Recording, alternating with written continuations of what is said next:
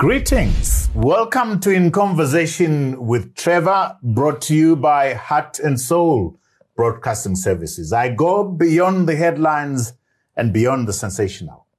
Today I'm in conversation with Kenneth Sharpe, the Chief Executive Officer of WestProp. If you like this conversation, remember to subscribe, to like, and to share.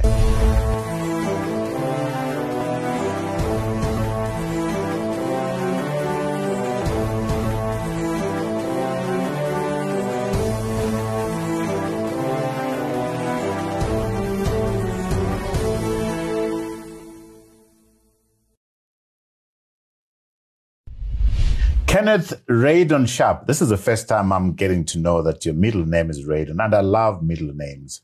Welcome to In Conversation with Trevor. Thank you, Trevor. It's really exciting to be on your show this morning on this beautiful rainy day in Harare. And Raydon, where does Raydon come from? It's a nice story. So you won't believe this either, but my great-great-grandfather invented the incandescent electric light bulb. Wow. So we have him to thank for the light that we're now receiving. Wow. And he invented it 3 months before Thomas Edison. He was a British man, scientist. And by default, he got into a laboratory experiment with some chemists that they killed themselves in an explosion. And he then inherited it. And he invented... This is a true story. Oh, yes, you can Google it. Sir Joseph Swan is his name. And through that laboratory, he invented bromide paper, which of course was photographic paper. But the bromide element is what he was able to put in a light bulb, create a vacuum, which allowed the light bulb to shine for many hours. And 3 months after he patented it in England, he discovered a gentleman called Thomas Edison had copied the same idea and patented it in America. So I don't believe you. It's true. He sued him. You know, it goes in the family suing in courts and so on. So he sued Thomas Edison and he won the case. And the judge gave him 50% of the American patent. So the two of them started the first light bulb company called Edison and Swan. And his son, Kenneth Raydon, who I'm named after, he was knighted. They were both knighted by the Queen. And he became the Queen Mother's legal counsel in England. So because of that, his sister left to be married to my great-grandfather, a captain in the British Navy. Hilda Swan was her name, and his name was Robert Sharpe. And they were adventurous, or shall I rather say Robert was adventurous. She was a quieter lady, and decided to take it to KwaZulu-Natal, the turn of the century. And that's where my grandfather was born, Noel Sharpe, who became Dr. Noel Sharpe. He was a geologist, a famous geologist in Africa. In fact, he got Tiny Roland into Lonra, which was one of the biggest mining houses here. So because of that, in honor of my great uncle, I was given the name Kenneth Raydon. My father's Kenneth Robert. Kenneth is a family name, and Robert, of course, was our great-grandfather. Wow, what a pedigree, Ken. Why have you kept this a secret? I mean, I thought I was your friend and I would know this stuff. I'm just a shy Zimbabwean boy from Missouri. Ken, let me take you to, if you still remember, you and I, some time back, in a bus from Kigali to the gorillas. Yes, that was a fascinating journey that we had. But I think that's the first time that I met you. That's right. That's the first time that you struck me as an interesting individual. You told us about how you came to know God through a skiing accident in Canada in 2007. As succinctly as possible, do you want us to walk us through that story? Sure. I mean, it's such a moving story. It's difficult for me to say it shortly, but I'll say this, that up until that point of the accident, I truly believed there was a God, but I didn't know him personally. I had no personal experience or testimony to believe he was real, but I thought there was something that existed out there. And when the accident happened, which was the first time I'd been skiing at all, and on the 4th day of skiing, my private ski instructor said that I was good enough to go off-piste, which is almost unheard of. Off-piste is when you go in the powder, the snow is loose, and you need different skis, which I didn't have, and you need a completely different skill set. But for whatever reason, this adventurous Australian ski instructor said, let's go off-piste. My wife said, no thanks, I'll go in the other group. So skiing behind him off-piste, I took a turn, spun backwards and hit my head into a tree. And on impact, my brain was severed from my right ear to my lower jaw. 12.8 centimeters in length and 6 centimeters wide. The dura membrane that holds the brain to the skull was ripped apart. and the blood profusely bled, pushing my brain upwards from the base of my skull, until over 5 hours my brain was compressed 3 times, and I was completely in a coma by then. I had to be rushed into Lionsgate Hospital and be given what's called a craniotomy, which is to cut through the skull, and they remove this amount of bone from the skull off the head, take out the blood, and then hope for the best. Because the brain had been compressed 3 times, they kept me in a comatose state for 5 days while the brain expanded. It's a sponge. So the brain is a sponge. It can expand back into the cavity. But the difficulty, they told my wife, was that on waking up, I would be a vegetable. They gave her a 2% chance of survival and said if I woke up, I would have no memory, no faculties. She would have to take care of a vegetable for the rest of her life. And she was quite willing to do that. And it's interesting that a YPO actually came to my help, John Jennings, and met my wife in a traumatized state, obviously. His father was a priest, and he said to her, I've got someone who can help your husband. And he said, who's that? She said, who's that? She said, God. And she said, that guy doesn't listen to me. You know, I grew up as an atheist. When my mom died a few months ago, I asked for his help, and he didn't save her. So he said, instead of asking God to save Ken, why don't you ask God to give you the strength to accept his will for Ken? And then he led her in prayer, and every day she would go to the chapel and pray, and she would told God, she tells me she made a deal with God, that if he brought me back, she would read his book. And sure enough, 5 days later, on waking up from this coma, instantly in a flash, all my faculties were restored, and I could remember everything up until the point where I lost consciousness. So on the accident on the slope, I was knocked out, completely unconscious for 3 minutes, knocked out cold. And waking up, I realized there was something dramatically wrong. I didn't feel right. My skis were in the snow. I tried to get them, and the instructor said, no, let's get you evacuated. We called a medic. The medic came. They wanted to take me out on a helicopter. And I said, no, I'm sure I can ski down. So I started skiing down with the medic. I got halfway down, and then my world was spinning around me. Literally, I couldn't stand. And he took one look at me and said, your right pupil's dilated. You have internal bleeding on the brain. We need to get you to the hospital. By the time I got to the local hospital, I was semi-conscious. An hour later, they'd x-rayed me. There was no broken bones, not even a scratch on my body, but they knew there was internal bleeding. They put me in an ambulance and transported me to Vancouver to Lionsgate Hospital, which was about 2 hours. And in that ambulance, I died. I remember lying there staring at the ceiling like this, and all my faculties had gone. So the only thing I had left was sight. My sense of smell, hearing, taste had all gone. And it was a very terrifying moment because you realize how vulnerable you are, how insignificant you are, that you're reduced to almost nothing. And you're no longer in control of your life. As much as I was an A-type personality and liked to control things, at that moment, I had absolutely no control. I saw people moving around me, almost shadows.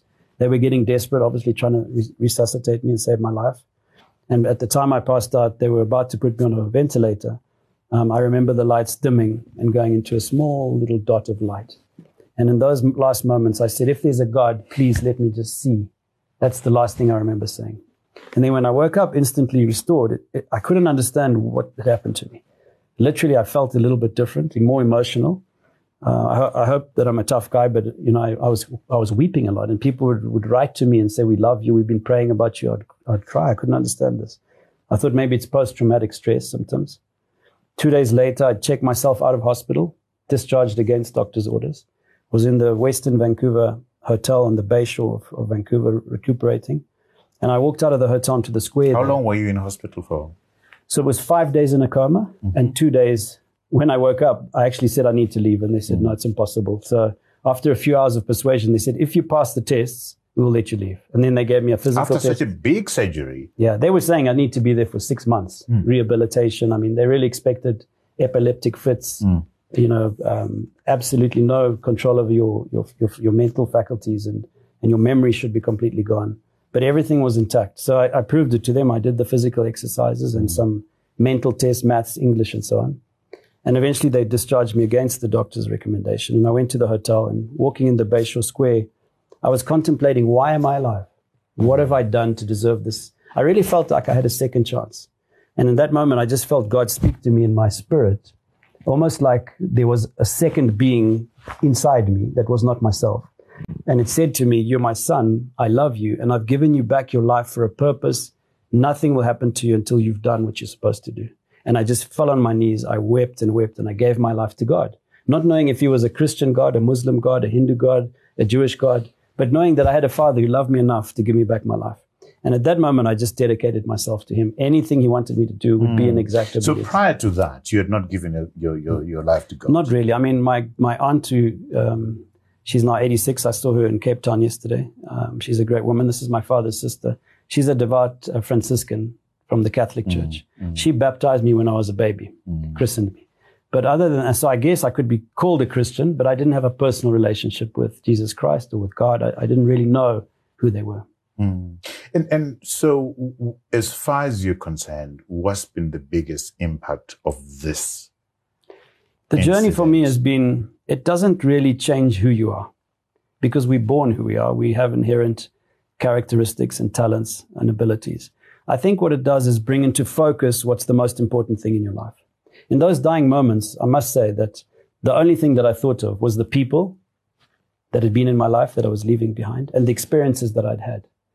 And in hindsight, if you look back through your life, the only two things you really take with you after this life is the relationships you build and the experiences you have. What was Ken like before that accident? Was he? I was less trusting. I was more of a control freak. I didn't necessarily, I accepted there was a higher power, but I didn't necessarily accept that everything is preordained, that, I thought it's more up to me to make it happen. And after that, I've become very peace within myself to know that God is the one in control at the end of the day of everything. Talk to me about you are an entrepreneur. You've built a big business. I want to. How do you deal with being a Christian in business? What are your do's and don'ts as a result of I'm a Christian? God has sent me on a mission. He has given me a second life for a purpose. That's a very deep, profound question. And I think there's three ways. The first one is first and foremost, how do I align my, let's say, pre-Christ principles, rules, value system to be aligned to what God would expect for me to do? And that's biblical. So it needs you to read the Bible, to study the scriptures and understand really what you can and can't do with God. Because I think obedience is one of the greatest things we have with God. He says obedience is greater than sacrifice. So if we understand this is the framework, these are the rules, if I operate within those rules, then I'm being Christ-like. So I think that's the first thing.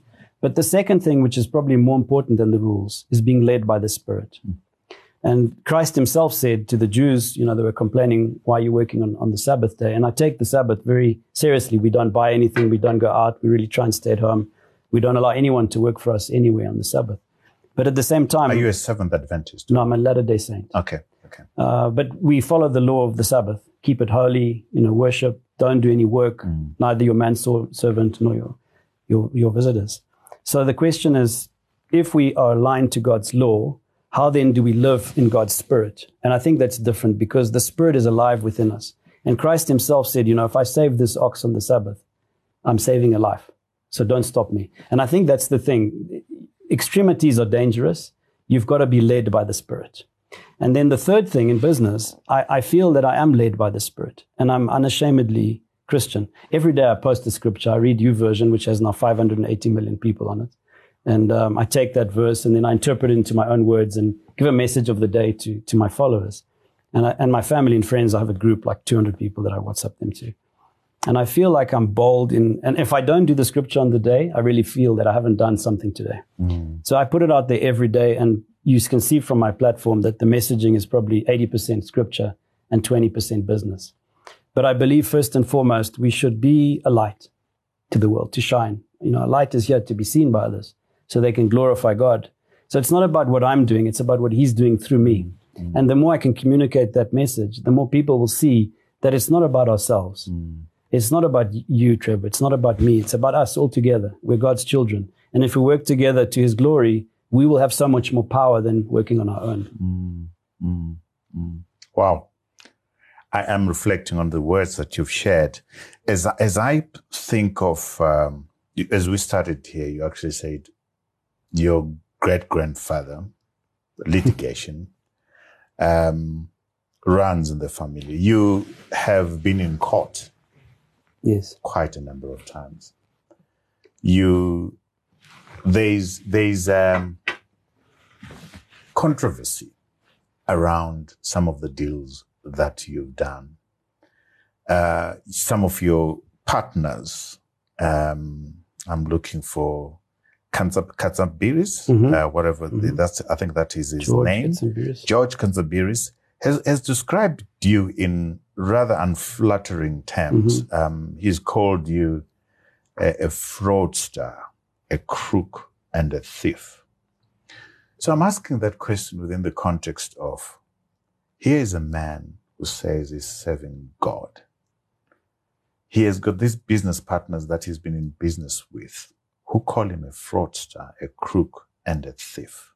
How do you square that up? Well, let me start with the spiritual side.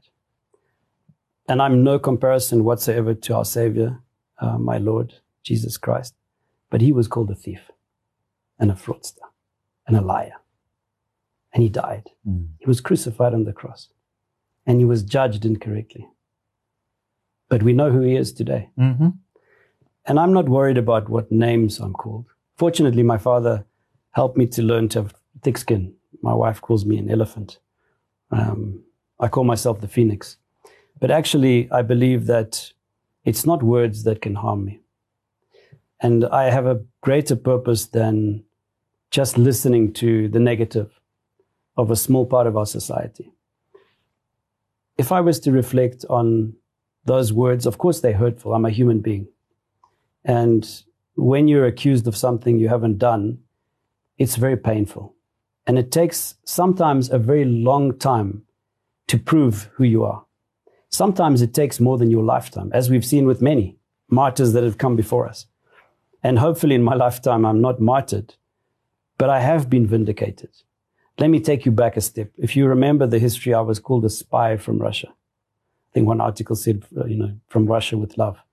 And I was accused of being an aspiring, money laundering, a whole lot of things. That was the first time I had exposure to the press. And it was not a pleasant experience. It was a very negative experience. The headlines were very sensationalistic.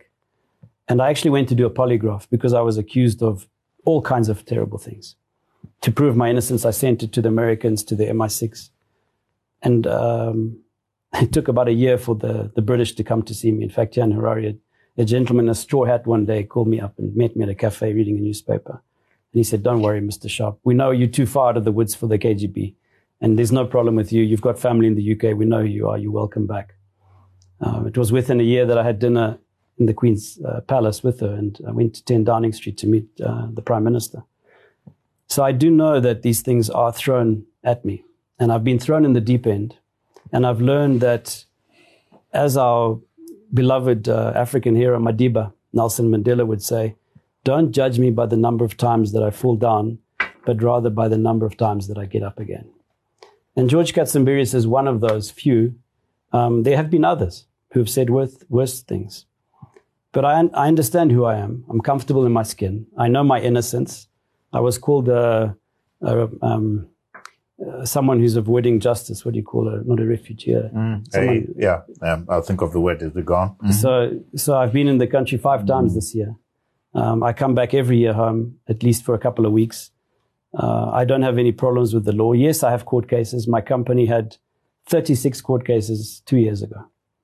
A lot of them caused by George Katsambiris. Today we have 16. So we've won 20 court cases, every single one, either been acquitted or one in High Court and Supreme Court. And I asked the question, if I had done something wrong, how could the courts have cleared me so many times? Is it possible that Ken Sharpe, with his wealth, buys the prosecutors, buys the judiciary? Have you thought of that? Well, I'm sure it's come to people's minds. But to buy 20 different court forums, 20 different judges and prosecutors, how many in the Supreme Court? I think there's a panel of 3 or 4 or more. It's not possible. It's really a case of, I think with anything in life that's significant, there's going to be noise. There's a saying, the wind blows strongest with the tallest trees. And we did a big deal with government. It was not a very easy deal on the Airport Road Highway. Before you go there, we're going to go there. I thought let me share with you that I feel your pain in terms of the allegation. So I've been called a CIA spy. Okay.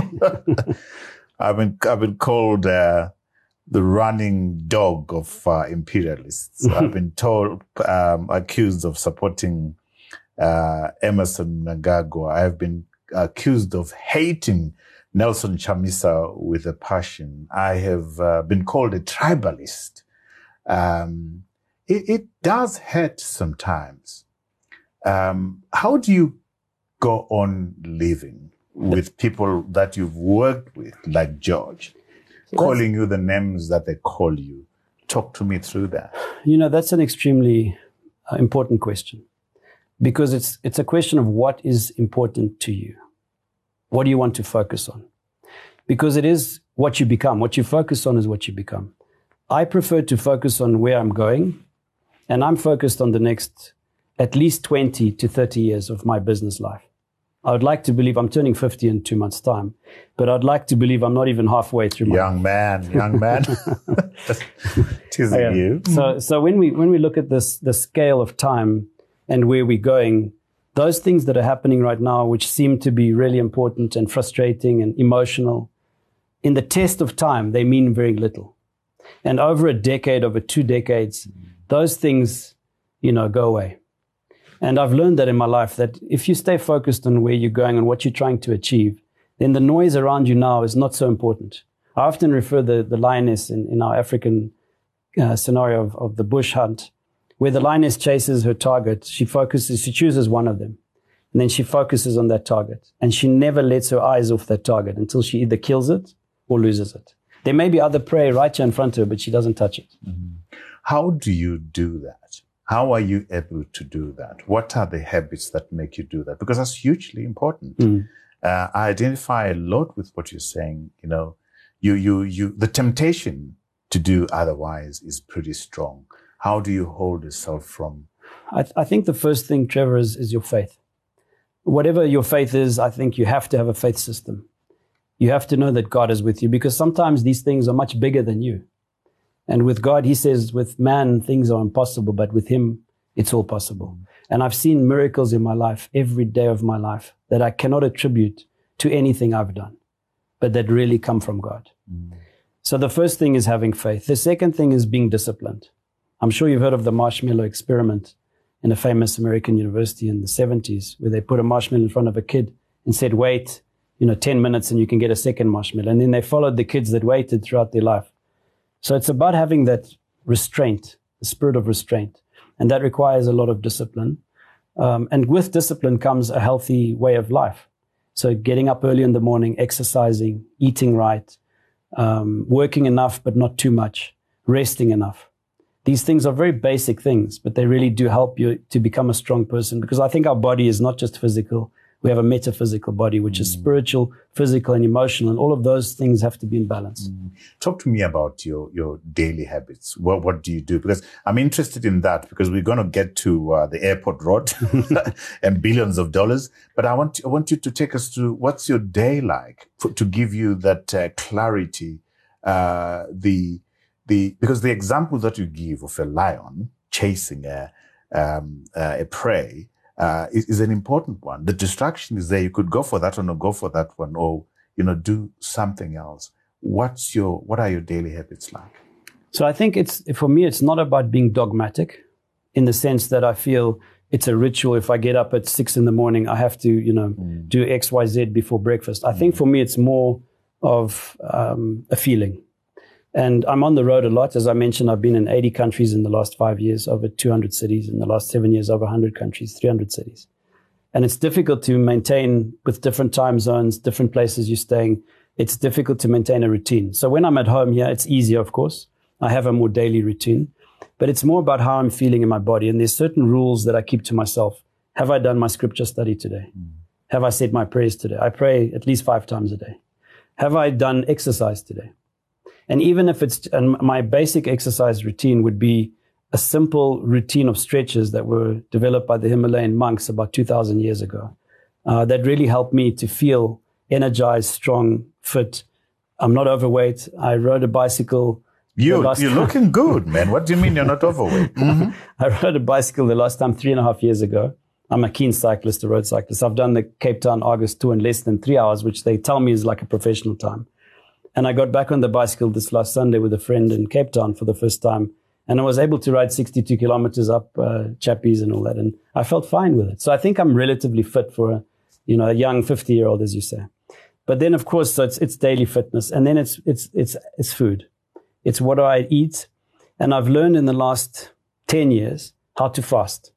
Part of the faith that I belong to is we fast every month, a compulsory kind of worldwide fast. First Sunday of every month, everyone fasts for 24 hours and gives the money to the bishop to buy food for the poor. And through that fasting, I discovered that longer fasts work better for me. So if I fast for 3 days or 5 days, I feel more in tune with the spirit, and I start to see something happen in my body which wasn't there before. So I researched it, and your telomeres, which is the things that make you young in your body, get extended during fasting. So things like intermittent fasting, I'm a firm believer of. I fast normally 16 hours a day, sometimes 18 hours a day. And that's a complete fast, so you don't eat or drink anything during that time. And I believe these are the things that have helped me to stay on top of it. Imagine getting free access to the Newsday, the Standard, the Zimbabwe Independent, and the Weekly Digest for a full month. Well, you can, and all you need to do is download the Newsday e-reader app on Google Play Store or scan the Newsday QR code in any of the AMH print publications and start enjoying the quality content. Usasaririrewe, famba ne time, famba ne chokwadi, famba ne e-paper.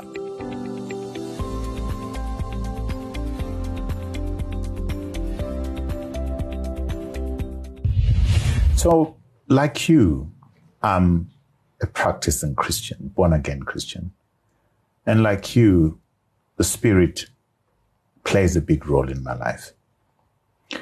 The first time that I got in touch with you to talk to you on this program, I think I actually canceled last minute because the Spirit said to me, not now.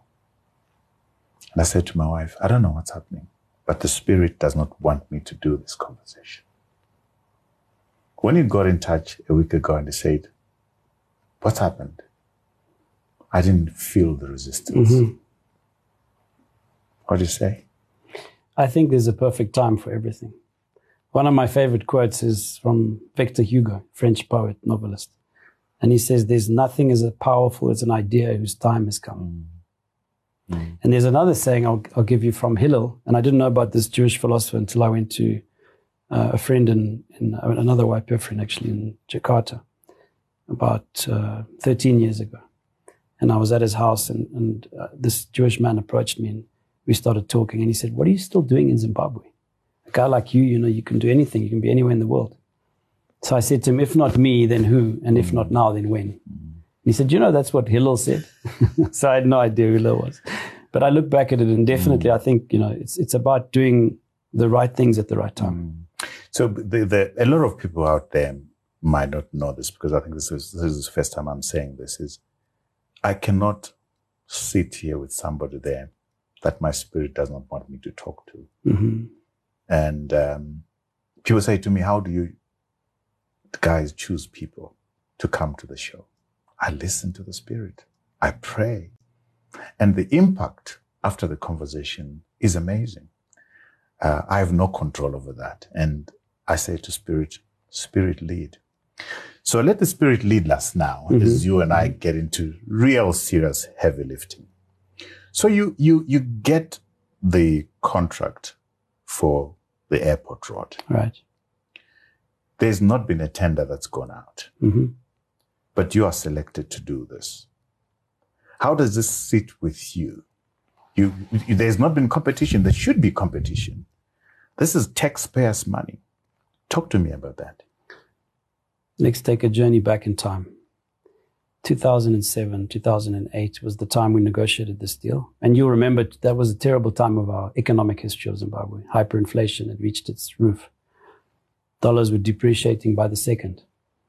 And my Ukrainian partner, Alexander Sharpe, had said to me, you've done well in business, but there's got to be a good land opportunity in Zimbabwe. Properties are extremely cheap. The currency is depreciating. We should buy land together. So when we looked at who owns the majority of land, it was the city of Harare. So we went to our custodians. And at this stage, Trevor, I didn't know anyone in government. Really, I didn't. No, I hadn't met any minister or the president, or I hadn't even met the town clerk. So we went to the city of Harare and we met the management, Philip Fukwe, the engineer, the director of town planning. And we said, look, this is what we want to do. We want to buy land from you guys. So eventually they said, no, look, we've done a deal with Philip Changwa for changing land for vehicles. It didn't work for us. And we can't sell it to you in Zim dollars because by the time the ink dries, it will be worth nothing. So why don't we put the land into a joint venture? You guys have got the money. Put money into the joint venture and you have the skill and expertise and develop the land. So we said, that's a good idea. Let's do that. So then we formulated an MOU. And when it got to signing the MOA, and that's the first time I met the town clerk was at the MOU actually. And by the time it got to, after negotiating the different parcels, it got to signing the MOA, I hadn't even met the chairperson of the council, which was engineer Michael Mahachi. And I remember sitting with my partner, Sasha, the Ukrainian, a couple of the city of Harare lawyers and staff around the table. And I was wondering why the mayor hadn't come in the room, or the chairperson. And they were saying he won't come in until we've finalized the agreement. So we would make changes, send them to his room. He would make changes and send them back. So by the time we actually met him, we had agreed on the terms and we signed. And that's a genuine story. It took about 3 or 4 months of working with them. Things like, for example, they would phone us and say, in Chinoy, there's been an accident. We have no fuel to put in the ambulances.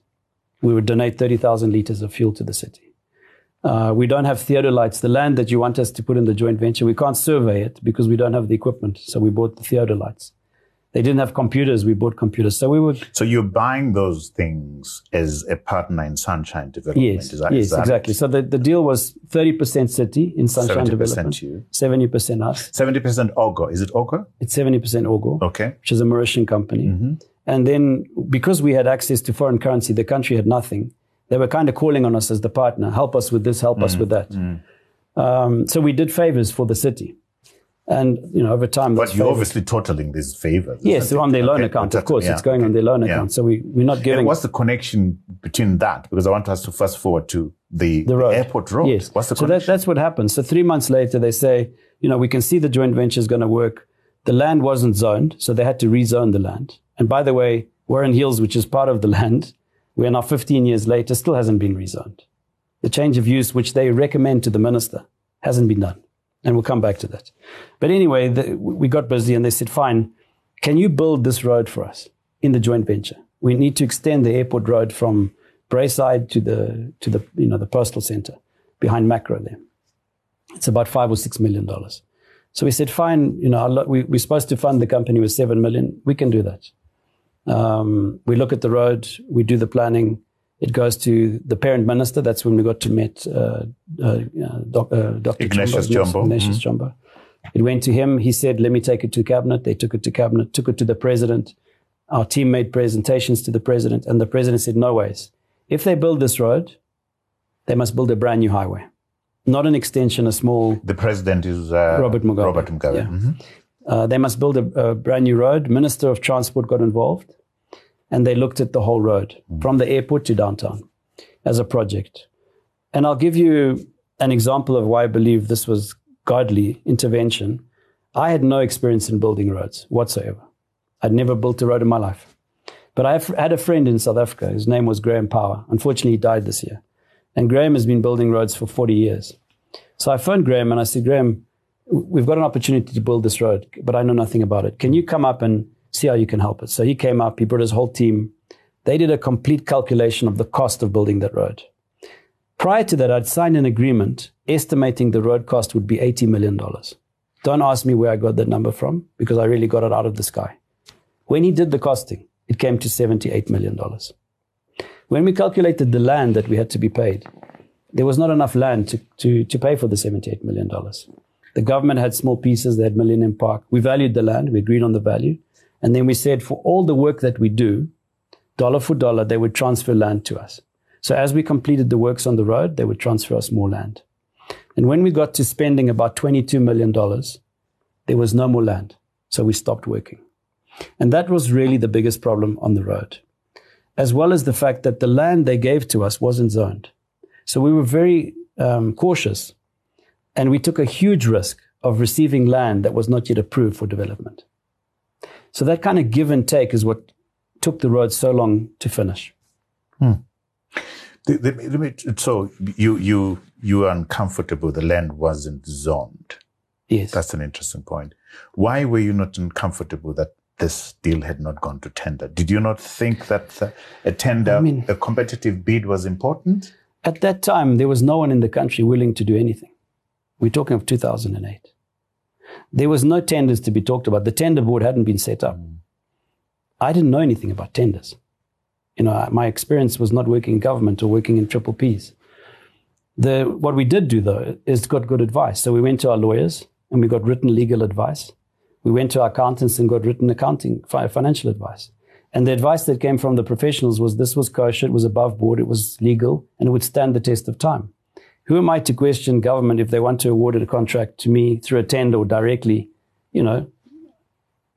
I would not have had any idea at that time. Are you not Ken Sharpe? I am. Son of God. I am. The Son of God, who the Holy Spirit speaks to and say, this is not right, I shouldn't do this. It was right, Trevor. It is right. Okay. The deal was right from the day one. Because number one, we didn't pay 1 cent in a bribe to anyone. Number two, we didn't incentivize anyone in government from the top to make this deal work. It was truly from the bottom up. We worked with lower levels of government and it raised its way up. And number three, everything I did with the backup of professionals. From the advice that we got to the costing of the road. It's not us who put those costs. We invited an independent South African builder to come and do a full quantity survey, a cost exercise, so that what we charged the government would be based on their cost, not on our cost. And 2 questions. What's the status of the road now? Is it complete? No. What's so the biggest thing on that road, the saddest thing is that the biggest cost of the road, of the $80 million, probably 50 to 60 million is actually bridges, which were never built. So the bridge and the road wasn't completed to its destination. We extended and expanded the existing road, which is from the posting center to the airport. But from the posting center to downtown, to Robert Mugabe Road, there's a flay, the Mukubuzi flay. And there's a span of about 2 kilometers that a bridge needs to be built over the flay so the airport highway can go straight into town, because now it's diverting. So, of course, until government finds the funding, which I'm sure they will eventually find, that road needs to be built and finished. By who? I guess now there's tender. I guess it will go to tender. I'm guessing that the best bidder will win and complete the road. What tab is the taxpayer has had to carry for the work that you've done, for the cost of the road? Well, the taxpayers paid nothing. We took money out of our pockets and built the road. We were given land that wasn't zoned, that was an eyesore. Warren Hills is still a dump site. If you go there now, there's litter at the top of the hill in Warren Hills. Millennium Park was an eyesore with... Have you lost money on the deal? No, of course not. No. Okay, no. So you got some land. Yes, we got land. We got paid well. It took a long time to get compensated. You got paid well? How much did you get paid? So we got, for the work that we did, the 22 million, we got 22 million of land, which is Millennium Park that we're developing in Borrowdale, and a little bit of Gun Hill. That was essentially the 2 pieces of land that was worth 22 million. And then we got an additional piece of land in Pomona, which is 270 hectares, which is another $20 million. So Warren Hills, there's controversy there around it's not been zoned, it's a golf club, processes have not taken place. What's your response to those allegations? It's really disappointing that as a Triple P, a public-private partner with the city of Harare, we've got a council who's in opposition, who's supposed to be showcasing what they're doing for the city. But what have they actually done? Can you show me? And there's a lot of noise. There's a lot of accusations. Things have been thrown out there. I heard about the stadium being not done now. Someone, the businessman involved pulling out. All these things that are happening are negative. But what positives are happening in the city? If you look at national government, I can see development. We have a new city being built. We have highways being built. But what is the city doing? So what's the city doing as far as Warren? Well, this is the problem, that they are our partner. And in the agreement, they're supposed to zone, provide the permits, and facilitate the government requirements in terms of licensing. So when we applied for the permission for this golf course, in fact, it was the first project before the airport highway.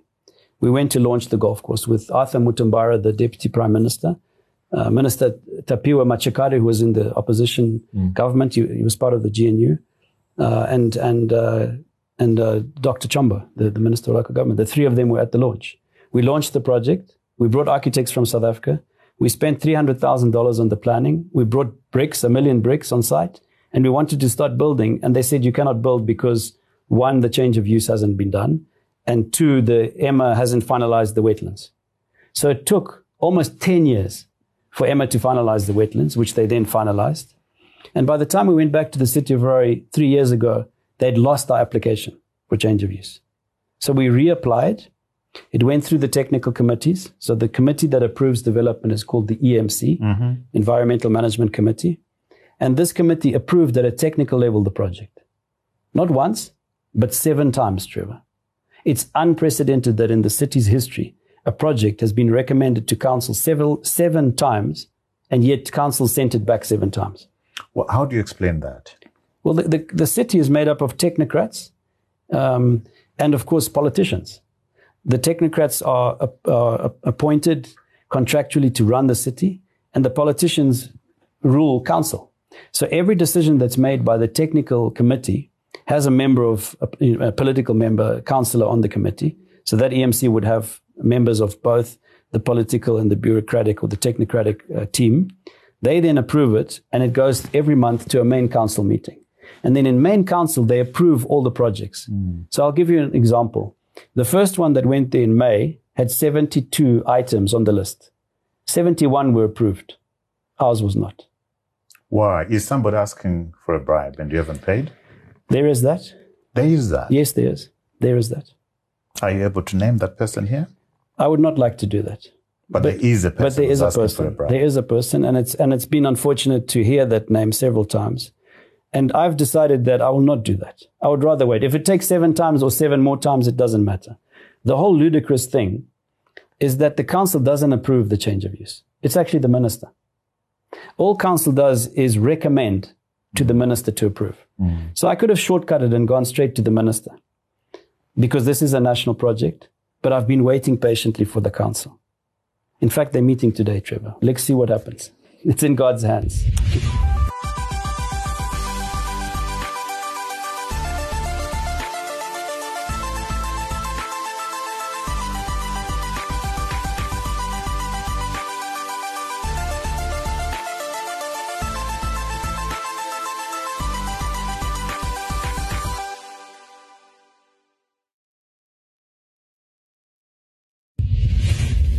So can you say you've been in court 26 times? 36. 36 times.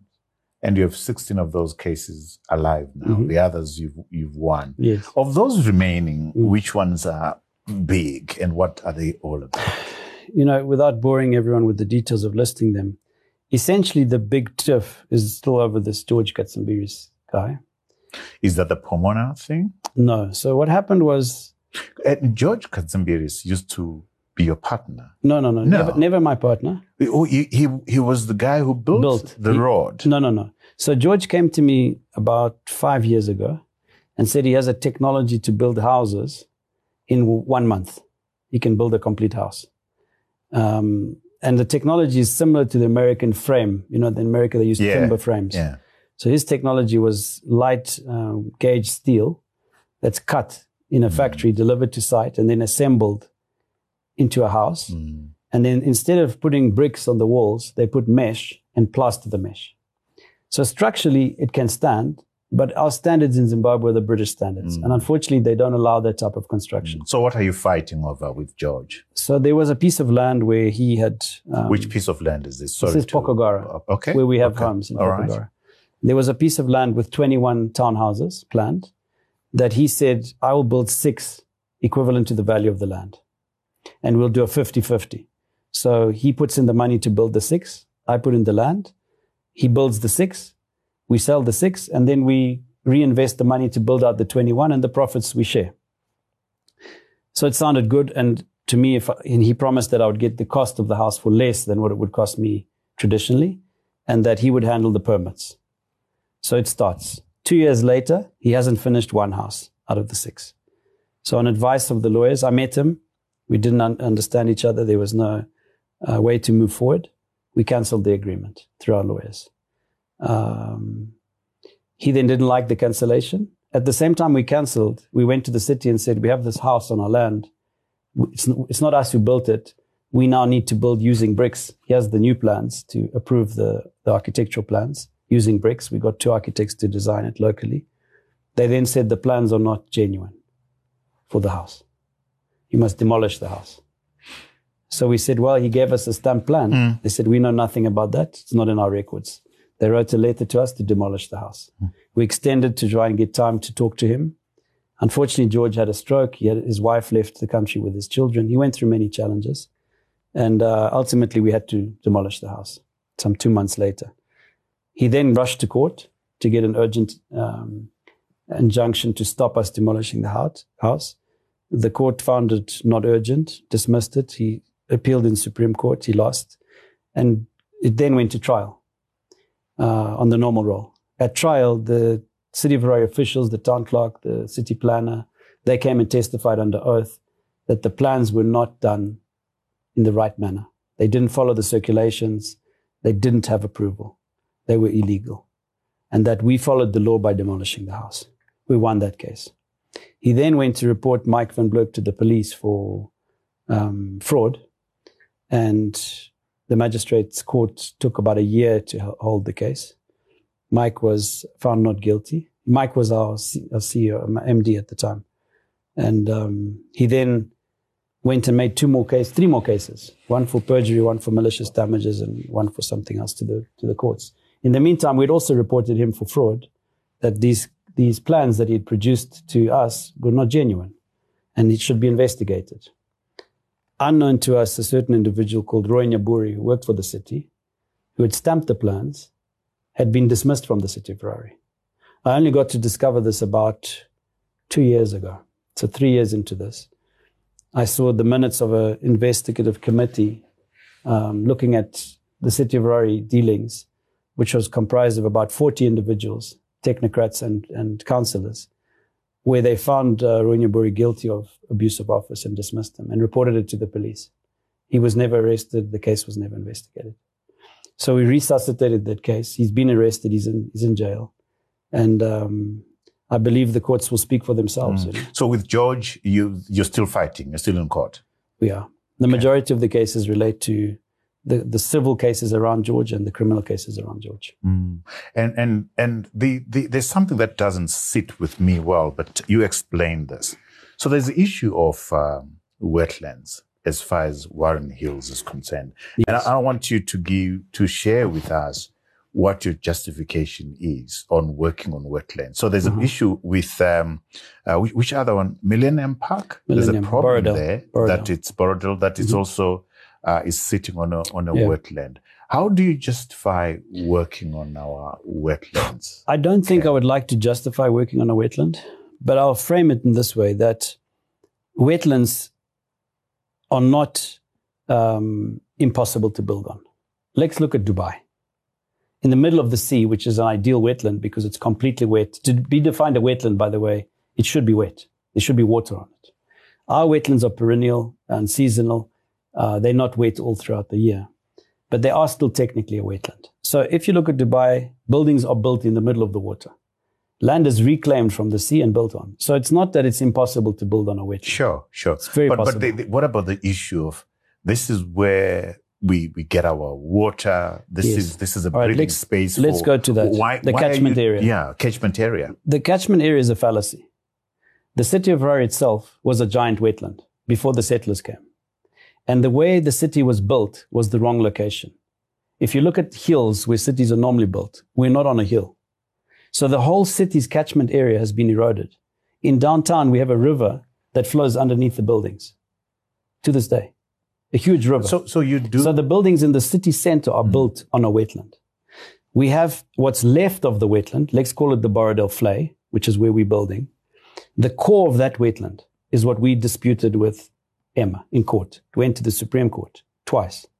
We won twice. It remained for a long time like that because it was, I remember when we were at the University of Zimbabwe, it was empty. It was a wetland. Yes. It actually, it was a swamp when it rained. It was. So what's happened over the years? So let me talk to you now as a Christian brother. Yes. How do you, shouldn't you be saying, give me another piece of land and let this land, which is, what term did you use? Which, where water collects and so forth. Give me another piece of land. You're saying this is wetland. I'm not going to fight over this. Give me another piece of land. Mm-hmm. Is that not a way of looking at it?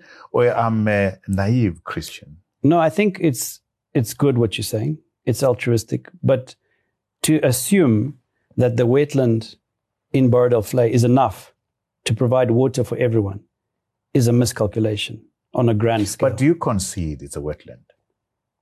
It was a functional wetland. It's a dysfunctional wetland today. What I do concede is that it could be functional. And what do I mean by that? I mean that if there's a responsible developer, and we've taken on that role, we've agreed with Emma, there's an environmental management plan as part of our EIA, that will rehabilitate the wetland, that will recreate the wet land that's supposed to be there. So the water that is missing, and the reason the water is missing, Trevor, is because of the boreholes. So you take the city itself to supply water. If they had supplied water to the residents, we would still have a wetland, a functioning wetland. The reason for the wetland not to function is that people have drilled boreholes. And I can tell you the truth, in my house, I drilled a borehole 15 years ago. I hit water 25 meters. Last month, I had to drill to 90 meters to hit water. So the water table has gone down. Sure. That's because everyone sucked water out of the boreholes. That water is not being sucked from Borrowdale Vlei. It's being sucked from the whole of Harare. So in your view... But let me just finish this point. Sure. We calculated the water on Borrowdale Vlei. How many homes do you think it can feed? No idea. 600. The water in Borrowdale Vlei is enough to give water to 600 homes. So you're asking me a good question. Is it justifiable for me as a developer to not develop there on that Millennium Vlei, to not rehabilitate the wetland, to preserve water for 600 homes? Or is it better for me to allow a development of $400 million whilst protecting the wetland core, keeping 50 hectares as a functional wetland? You do that as a... We're going to create Hyde Park in Harare, the biggest and most beautiful park with a wetland, with a lake on it, with fauna and flora naturally that should be there. How do you explain the opposition that you're facing from? It's unfortunate. From you. There's opposition from what I'm reading from residents and from the city council itself. Let's deal with residents. What's your pushback to what the residents are saying? The residents tried to challenge our permit, the Borrowdale residents, in court, and they lost.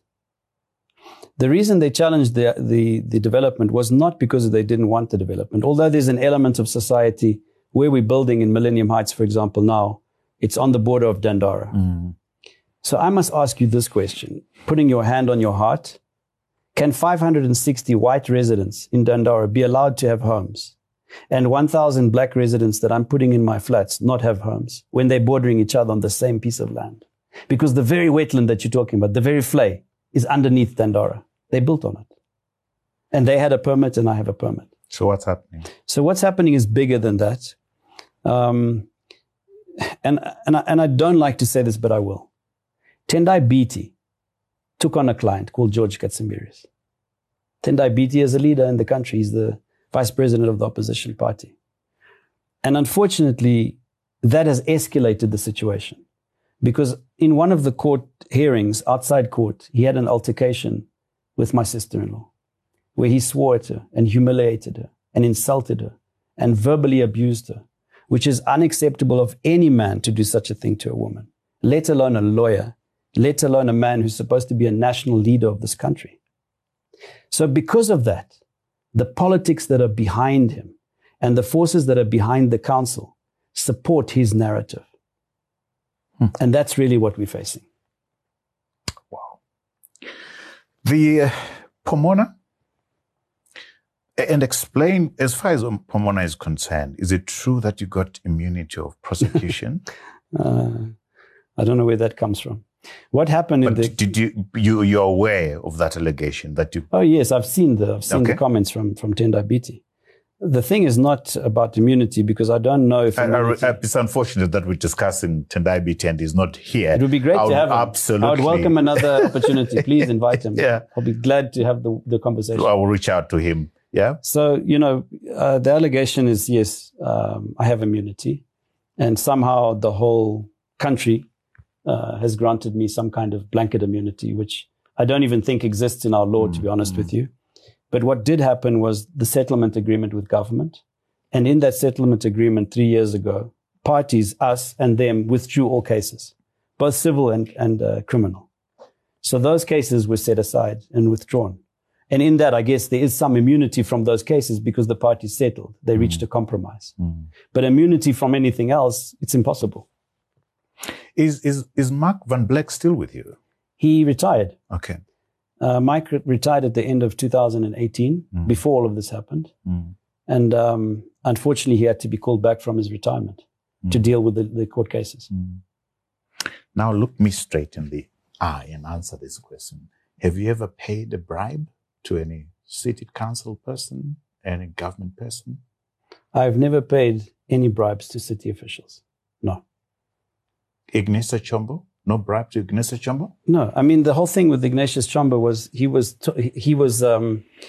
accused, I guess, that he was my partner, that I had done this deal together with him. That was the narrative going around.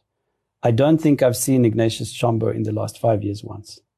He was never your partner? He was never my partner. He never benefited from this deal. This deal was done without him, Trevor. As I said to you, we went from the City of Roy lower levels. Eventually, we reached his office, and I had to work with him. And I did work with him. He was the Minister of Local Government. And I did meet the President, Robert Mugabe, several times. He was the President of Zimbabwe. I have met... But none of these people were partners in your... No, and this is the point I'm making. I have met President Emerson Mnangagwa. He is the President of the country. But when I meet these individuals, I'm not meeting them as individuals. I'm meeting them as holders of public offices. So I dealt with his office, the ministry, or the president as his office as the president. I didn't necessarily deal with them. They were not my personal friends. They were not my business partners. We were doing something that we believed was good for the country. I believe I'm doing something that's good for the country. And I'm not ashamed to meet the president of Zimbabwe. I'm not ashamed to meet the minister of local government. In fact, I'm opening our block 2 in Millennium, where we had this argument in Dandara and the residents. We've finished block 2. We've put 100 residents into flats. We're building block 3, which is another 112. And on Friday, I'm handing it over to the residents. And I have 3 ministers there. Minister Garwe, the Minister of Housing, is there. Deputy Minister Chombo is there from local government. And the Permanent Secretary of Local Government is there. So I have government officials there that I'm not embarrassed to be there. I'm proud to be able to speak to government. I'm proud to be able to represent my company to government. Why should I be ashamed to go and speak to a minister or the president? And with all clear conscience, is that what you're saying? With all these allegations hanging around you, you're doing this with a clear conscience that you haven't done anything wrong? Absolutely. I believe 100% that what I'm doing is the right thing for Zimbabwe. You dropped out of school. Yes. at 17. Yes. And you started working at 18. Actually, at 17. At 17. Yeah. And talk to me about why did you drop out of school? So I had an unpleasant experience at school.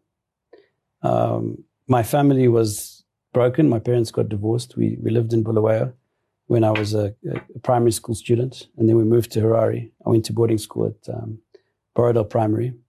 And then at senior school, I went to Peterhouse. And I was, I guess, the odd one out, the unpopular kid. I didn't play sports. I didn't get on with all the guys. I only had one friend. And I ended up getting into trouble. The first, I think, 2 years, I was very quiet and timid. And then I started to do some sport, rowing, and got a bit bigger, physically stronger. And by the time I was in Form 3, I just decided I wouldn't take any more nonsense from anyone. And I had a bit of a violent streak, I must admit, Trevor, in me. And there was an occasion where a friend of mine who was in the same study, Richard Kershaw, was insulting me, calling me a kaffir lover. Because I had a good friend, Masimba Rishwaya, who was like a best friend to me, a brother. And I didn't see things in black and white. I still don't see things in black and white. I say my blood is red as yours. And it both bleeds. We both bleed for our soil. So skin color is not something that I've ever had a prejudice with. But when he said that to me, I just saw red and went crazy. And I locked the door and beat him up. And eventually the prefects broke the door. And am I safe here? Absolutely. God found me. Yeah. So you got kicked out of school. So I got expelled. I got caned for doing that, 6 and suspended. And I eventually left and went to England. My father was not happy with me. So he sent me on a one-way ticket to England with £100 in my pocket and basically said I was on my own. And I had to live with my great aunt, the daughter of the inventor. And I stayed in England. I was 16 at the time when I went there, and she passed away the following year at 17. I came back home to bereave her death and met my future bride, Joanna. And that's when everything changed for me. Mm-hmm. Mm. And Joanna is from Ukraine. Yes. I've met your wonderful wife at your home. And you have invested in Ukraine. I have. How is that going, particularly with the war? It's difficult. Mm-hmm. It's really painful. What does that mean? My wife's town, which is on the border of Russia. Mm-hmm. So Donetsk is the region that borders Russia. Her town is called Bakhmut. It's rubble today. There's nothing left. It's a small town. It's something you would never think was strategically important. Mm-hmm. But for whatever reason, it's the front line, the battleground. And it's been her grandfather's home has been reduced to rubble. The apartment building her mom spent her last days on has no more facade on both sides of the wall. The building's gone. It's a very sad state of affairs. I got to meet President Zelensky and knew him before he became president. And he's a good man. He's the man for the right moment. I think it's very difficult for him to deal with what he's dealing with. And economically, the country is bleeding badly. So we invested in solar. And the government gave us a refit, which is a special tariff until 2030.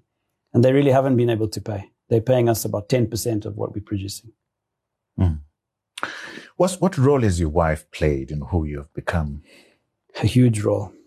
She's a softer person. She's the loving, agape love type of person. And she's taught me about humanity. She's taught me about giving, about true philanthropy, about true charity. I think my life changed because when I met her, I fell in love and I realized she was the purpose of my life. It wasn't to go and make a lot of money. It was seeing this beautiful woman. I was attracted to her completely. It was chemistry. It was love at first sight. She had no interest in me. It took me months to get her attention. In fact, I had to go to the Soviet Union, literally in a white shirt that I'm wearing without this jacket, -20 outside in Moscow, to realize I'd flown to the wrong city and I had to go to Kiev. All I had was a telephone number she'd given me in her town. And eventually I got there through perseverance. And I guess the ambition and the motivation of getting her as my wife was strong enough to realize that I could drop out of school. I could forget about everything except her. Mm. And that's what motivated me to get into business, because I now had to provide for a future bride. I invited her back to Zimbabwe and we started a life together. Mm. Wow. What has doing business in Zimbabwe taught you? I mean, as I'm talking to you right now, I'm actually amazed that you're still here with all these challenges that you're experiencing. What is doing business in this environment taught you? I think firstly... About you. Yeah, about me. Mm. I think firstly, it's to realize that if you feel this is where you have to be, if you really believe this is where you have to be, if you feel that you're going to make a difference in this country, then don't stop. Don't give up. It may be tough. You may face huge obstacles, but none of them are insurmountable. Everything is solvable. If you believe in the country's future and you're here for that reason, then stick here. I think it's also shown me that the people of Zimbabwe are our greatest asset, Trevor. I've said this often. It's not our resources in minerals or agriculture or services or banking. Our biggest resource is the people of Zimbabwe. If you take our people as a monetary value, it's worth trillions of dollars because our intellectual capital is superior. And I'm not saying it because I'm boasting. I'm saying it because it's a fact. We have one of the highest literacy rates in Africa. Today, we employ 700 people in our BPO in Joiner Center. We're growing it to 20,000 people. Those skills we're keeping in Zimbabwe. We've had a huge brain drain of our greatest asset leaving Zimbabwe to go live outside. The diaspora of 4 or 5 million people should not be there. They should be in our country, benefiting our country. And we need to get them back. So the way for me of bringing them back is believing in what I'm doing, that it's right, and creating the environment, building these developments so that people will be encouraged to come back. But you're not spending lots of time here, are you? For the last 7 years, my wife Joanna had a very bad medical incident 7 years ago. She had a deep vein thrombosis in her leg that was as long as her groin. She was immobilized for a week, and we had to go out of the country to find the reasons why it happened. We ended up traveling. At that time, the country was not doing very well. It was kind of the end days of the last, if I can say, regime. And basically, we said, let's enjoy while we're young, the travel. So we ended up traveling 20 or 30 countries a year, 50 cities, and we kept traveling. And it's got to the end now of traveling, and it's time for us to come back home. So this year, I've been back 5 times. I spent almost the whole of last month and most of this month here. I believe next year we'll be spending more time here. So you've got businesses in Ukraine. Where else do you have businesses, and what kind of businesses are these? So in the US, I have a partner, the one I mentioned, a BPO, so business process outsourcing. We call it more insourcing. Remote workers is really what it is. You know, remote working got popularized during COVID. We were doing it 3 years before that. And I've been remotely working for 7 years. So I know what it is to be a remote worker. And I think with the technology available today, with the available resources, it's very easy for us to create jobs for Zimbabweans without them leaving Zimbabwe. So we have an American business that provides permanent jobs, but the people stay in Zimbabwe. Which other business do you have? I have a business, it's a small business, but I have some properties, in the UK and in Mexico. Where are your offices located now? Is it Dubai? Or No, where are you? it's Harare. Harare, okay. I don't have a private office. The company office, WestProp, is in Harare in Belgravia. There's been lots of allegations about you're the biggest landowner. How much land does WestProp have? How much land does Ken have? So, I mean, I've heard these things, and it surprises me sometimes. I heard I was the owner of the Highlands shopping mall, and I'm an owner of some land in Southerton, but it's not true. I mean, the only land we really own is the Borrowdale Flay. Most of Gun Hill we've sold. We don't own that anymore. And Pomona City, which is 270 hectares. So there's, I don't know, maybe 350, 400 hectares of land that we own. We own a little bit of land together with the city of Harare. The biggest piece is Warren Hills. That's 126 hectares. A little bit of Mukavusi and of course in Mbudzi Market, where we've built the market. That is the functional part of the Sunshine Developments business, where we employ about 1,000 people in that market. Any regrets? I regret not researching enough partners that I've chosen and not choosing them with the guidance of the Spirit. Because I think you go into relationships in good faith, you hope for the best, and when they don't work out, there's acrimony and pain. And I've had several relationships over my lifetime that I have regretted. And if I was to relive them, I think I would choose differently. And when you look at those relationships that have broken down, what responsibility do you? I think it always takes two to tango. There's never a one-sided conflict. The problem is once you get into a conflict and once the boxing gloves come off, unfortunately, it's painful. No man is going to just sit back and do nothing. I only knew one. And but he's this no man here. is a Christian. He's no longer here. But this man is a Christian. He is. This man is a Christian. Does he box differently? No, I think you have to box fairly. But there's the framework of the law in which you have available to protect yourself. And to not use it, to not stand in the gap and be an example. What are you doing for those who can't? So we have to be responsible in what we're given. We have to be good stewards. But we're much is given, much is required, Trevor. And we have to be aware that by doing nothing, we actually become the unfaithful servant. You know, God says, if you're neither hot nor cold, He chews you up and spits you out. So yes, at times you have to be hot. At times you have to be cold. You have to choose. But don't sit on the fence. I say to people that the fact that I'm a Christian doesn't mean that I don't fight. Do you believe in that? I do. I'm a born fighter. He created me as a warrior. I mean, how can I not fight? It's in my character. Are to you fight. still a member of YPO? No, I left. Why? I left. I think the chapter here, I'd outgrown them. They didn't understand me. There was a lot of jealousy.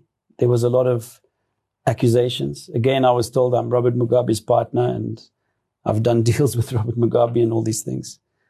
So I think there's a time for everything. Do you ask yourself, why is it that it's me that people seem to be fighting with and walking away from? I'd like to think I'm the only one they're fighting, but I'm not. In reality, I'm one of several that are being fought. And I believe I'm being fought for greater reasons than myself. At a deeply spiritual level, the devil knows your future. He knows who Trevor Nube will be in the next 10 years. Absolutely. So I'll share with you as we close. We're going to go to books. My wife and I was a member of YPO, and my wife would travel together to Kigali and so forth. And my wife says, sweetheart, there's no value fit. Smart lady. There's no value fit. We don't fit into this thing. There's a group of people that are rich and so forth, but where are the values? Where are the principles? I fought, I resisted to walk away from YPO, but eventually my wife prevailed and I walked away from YPO.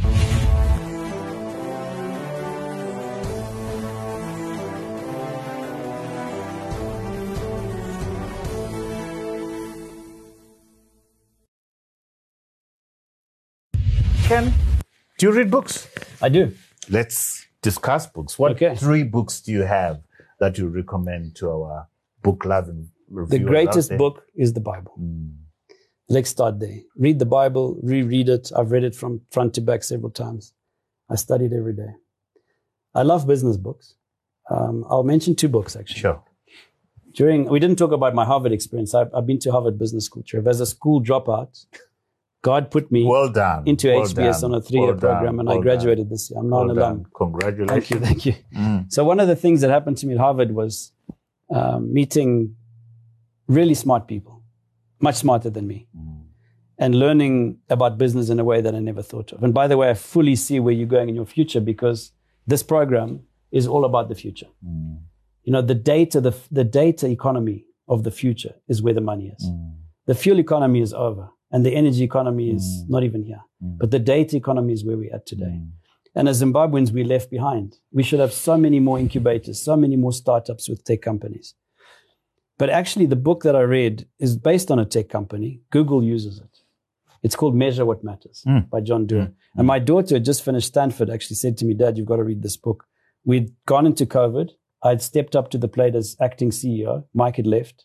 I didn't have a replacement.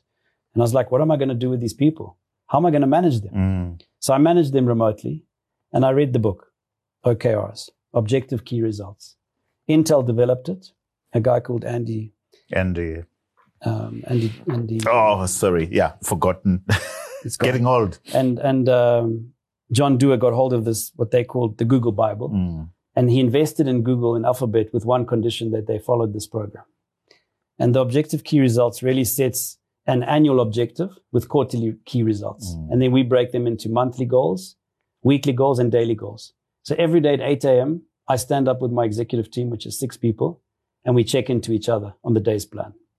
That's one of the disciplines that I don't change. And it's one of the reasons why we are so successful. And that comes from that book. The other book, it's a business book called The Innovator's Dilemma. It's a Harvard Business School professor, Clayton Christensen. And he, in his latter years, got cancer. And he wrote a book called How You'll Measure Your Life. So it's a fascinating book. He's a Christian, but he doesn't talk about his faith. He wrote it in a very secular way. He talks more about the philosophy of life. And one of the biggest take-homes from that book I got was for our children, actually. And to those parents out there with young children, remember this quote. If you want to make your children, it's not what you do for them that makes them, but what you don't do for them. And in my own life, that's what my father did. It wasn't what he did for me that made me. It was what he didn't do for me. So I have a lot to be thankful for, even to that old man. Wow.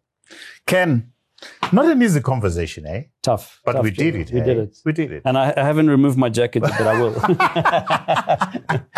We did, Ken. Thank you. You know, I think for me, the lesson is we can have uncomfortable conversation, inconvenient conversation without having to throw insults at each other. So in the first instance, like I told you, there's a bit of grating in me. Yeah. Should we have this conversation? I'm sure you did have the Of course. same thing. I had the same answer to you, by the way, in the first time around. Absolutely. So I'm delighted we've had this Thank you. I appreciate conversations. You've answered the questions as truthfully as you can. And I've asked questions as, blindly, or whatever you want to call it. And I think viewers out there have learned one or two things.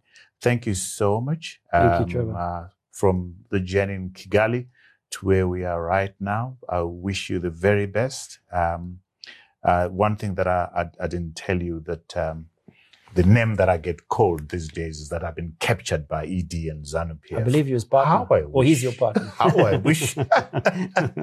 Ken, thank you so much. Thank you, Trevor. Allow Thank you for me, the Ken, questions. to tend to our viewers who are all over the world who watch this show every week. Remember, we are out on Mondays on YouTube at 7 a.m.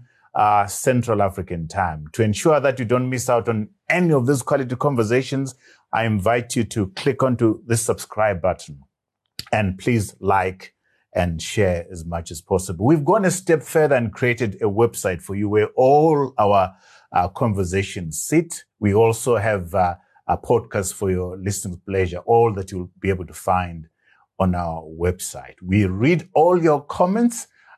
Thank you. Keep them coming in. We also read your suggestions about who should be on the show. Thank you so much. Until next time, cheers to you all.